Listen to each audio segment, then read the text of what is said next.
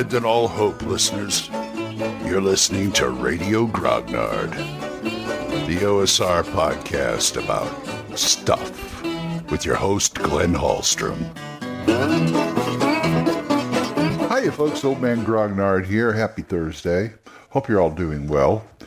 And this might be a whole mess of nothing today, but I'm going to talk about mysteries and such. But first, I have a voicemail from John over at the Red Dice Diaries. Go ahead, John. Hey, Glenn, it's John here from the Red Dice Diaries. Just wanted to drop a message to let you know I'm glad that your move went well and that you're now back on the air. Also, I seem to recall in a previous episode you mentioned that in your Midlands game you were starting up, that you're thinking of running a game set in the fictional town of Burnton. Now, I can't remember if I left you a message about this or not before. My memory's not great. What can I say? I blame the meds. But I know for a fact, having spoken to Glenn, that Burnton is based on my actual hometown of Burton-upon-Trent. So it really tickled me to hear that you're thinking of running a game set in Burnton.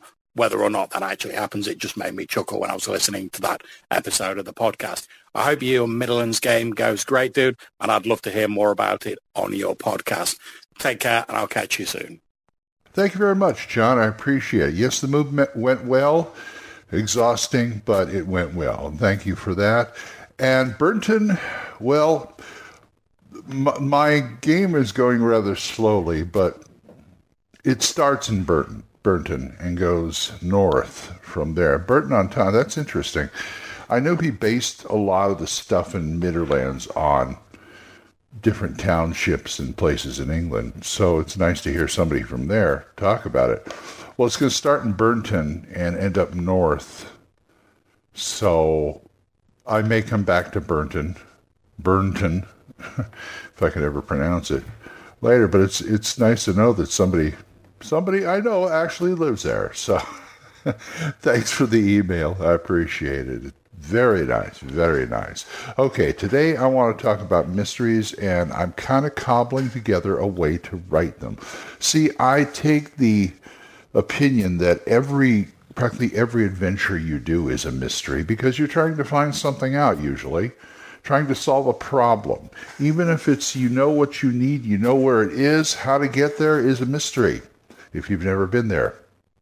So, but I'm not going to cop out on that. I'm just going to, okay, how to do a regular mystery here. I know there's Gumshoe, which is made for that, but I just wanted something a little simpler to put together that I could do ad hoc, that I could just run through in my mind and say, okay, put the notes down.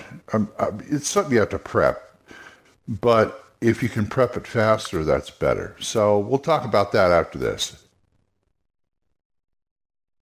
This episode is brought to you by Shopify. Whether you're selling a little or a lot, Shopify helps you do your thing, however you cha-ching. From the launch your online shop stage, all the way to the we just hit 1 million orders stage. No matter what stage you're in, Shopify's there to help you grow. Sign up for a $1 per month trial period at shopify.com/special offer, all lowercase. That's shopify.com/special offer. Okay, mysteries. First off, one of the other podcasts, I believe it was Follow Me and Die, said the way to do it, one of the easiest way to do it is start at the end and work backwards. That works for most stories, actually, but it's a pretty good idea. Say X was murdered, and you got to find out why, where, and what led to that. And then you just got to follow the trail up to the beginning, and it sort of works out. Now, the thing with mysteries is the reason they're mysteries is they're not clear at the beginning.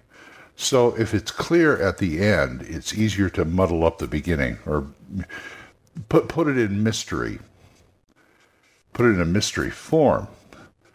And what I'm thinking is, if you work backwards, why this person got killed, just taking a murder mystery, for example, you can figure out the clues from there. the clues you want people to see. The idea of clues is to help somebody make the mental leap from thought A to thought B, logically. Now, I know a lot of my games don't have logic, but that's the whole point of doing this. So, what you have is a dead body. Okay, murder mystery. What you have is a dead body, maybe more than one dead body, and a bunch of clues. So, how are we going to distribute these clues? How are we going to find out? You got to think of where this person was, who they were interacting with, and why these other NPCs would want him dead, or what they would know, what they saw, things like that, and things that were around him. So that's any police procedural will do that. So what you've got to do is gather up the clues. You work the story backwards, you gather up the clues, then I would like to put the clues in some kind of a bullet fashion and assign them to places or people and keep it flowing like I like to do, as you know. So I would have a bucket of clues all there. Places, people, corpse. So you take the clues and find out who would know what. Who do you think would know what? Like, the person got killed in this inn. Well, maybe the boy that works in the inn saw something that he can or maybe cannot pass along to whoever's investigating it, the player characters. I would also try, I was thinking about this the other day. It'd be nice if you had NPCs and locations that you could assign a percentage chance they would have a clue or clues. And just roll that during the game. Okay, would a clue be here? And of course, you keep it flexible enough where you can assign things like that to anybody. I'm not saying to me it sounds like I'm saying, well, we'll just keep the NPCs generic so you can do that. No, you don't need to do that. I can come up with some kind of justification of why this person would know something or not know something. Or even red herring. There's also the red herring, too. First of all, you get your bucket of clues, your NPCs, your locations, and then you throw in a few red herrings. You figure out a couple of red herrings where it looks like it's this way, but it's not really this way. But you let the player characters figure that out. Usually it's just one thing. One of my favorite things to do is when you have clues that don't necessarily jump out at the player characters right away. When they think about it, they come, oh yeah, that guy said this. I like when people who are either suspects or major NPCs, usually suspects, I love it when they slip up a bit. They slip up just enough for the player characters to go, hey, wait a minute. He couldn't have been there because he said he was over here. What's going on? Now, that can be a legitimate clue, and they may be a suspect, or it could be a red herring. Maybe the reason he said he wasn't there, and he knows more than he's telling, which makes him not a suspect, but he knows more than he's telling. He may have a reason why he told you he was there. He may be covering up for somebody else, or covering up his illegal or another activity that he doesn't want known, or something like that. You get the idea. I think that's where the percentages would come in. How much would this guy know? 68%? Okay, he knows this or this. I know this sounds a little involved, and it's not been proven yet. I may make a scenario for mystery in a game sometime, and I'll just, I'll try this out. We'll see if it works. If you guys want to try it out, that'd be even better. So go ahead and take what I've given you. You got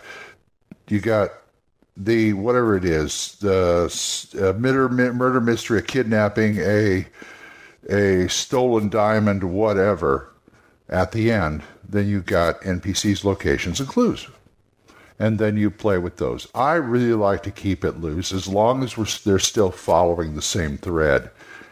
And I'm not trying to throw them under the bus by giving them red herrings, but red herrings will happen. Red herrings usually happen when somebody fits the bill as, like, say, a suspect or something like that.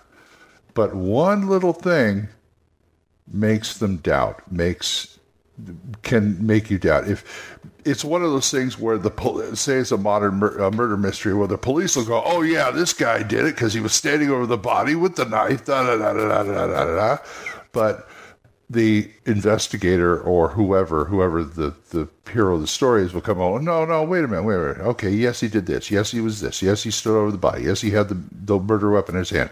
But da-da-da-da-da. This also is true, so I don't see how he could do this. So that's the kind of thing, like Sherlock Holmes says, you take away everything, what's left has to be the truth. Paraphrasing anyway. So go ahead and grab that and see what you can run with it, see what you can do with it, and tell me about it. Talk to me about it or anything else at oldmangrognard@gmail.com, or you can drop me a voicemail on Anchor. We're funded now. We are monetized, so as little as 99 cents a month, you too can help me out with this show, and I would appreciate it. Thank you again, Jonathan, Oliver, Mark, Gilbert, Juan Carlos, and Daniel for supporting me. And don't forget about Mark C. Walring's podcast, The Yawning Owlbear. Thank you guys. You're great. So until I see you next blah, blah, blah. Let's do it again. So until I see you folks next time, keep the dice warm, and I'll talk to you later. Bye-bye. Questions? Comments? Send them to oldmangrognard@gmail.com. We'll see you next time when Radio Grognard is on the air.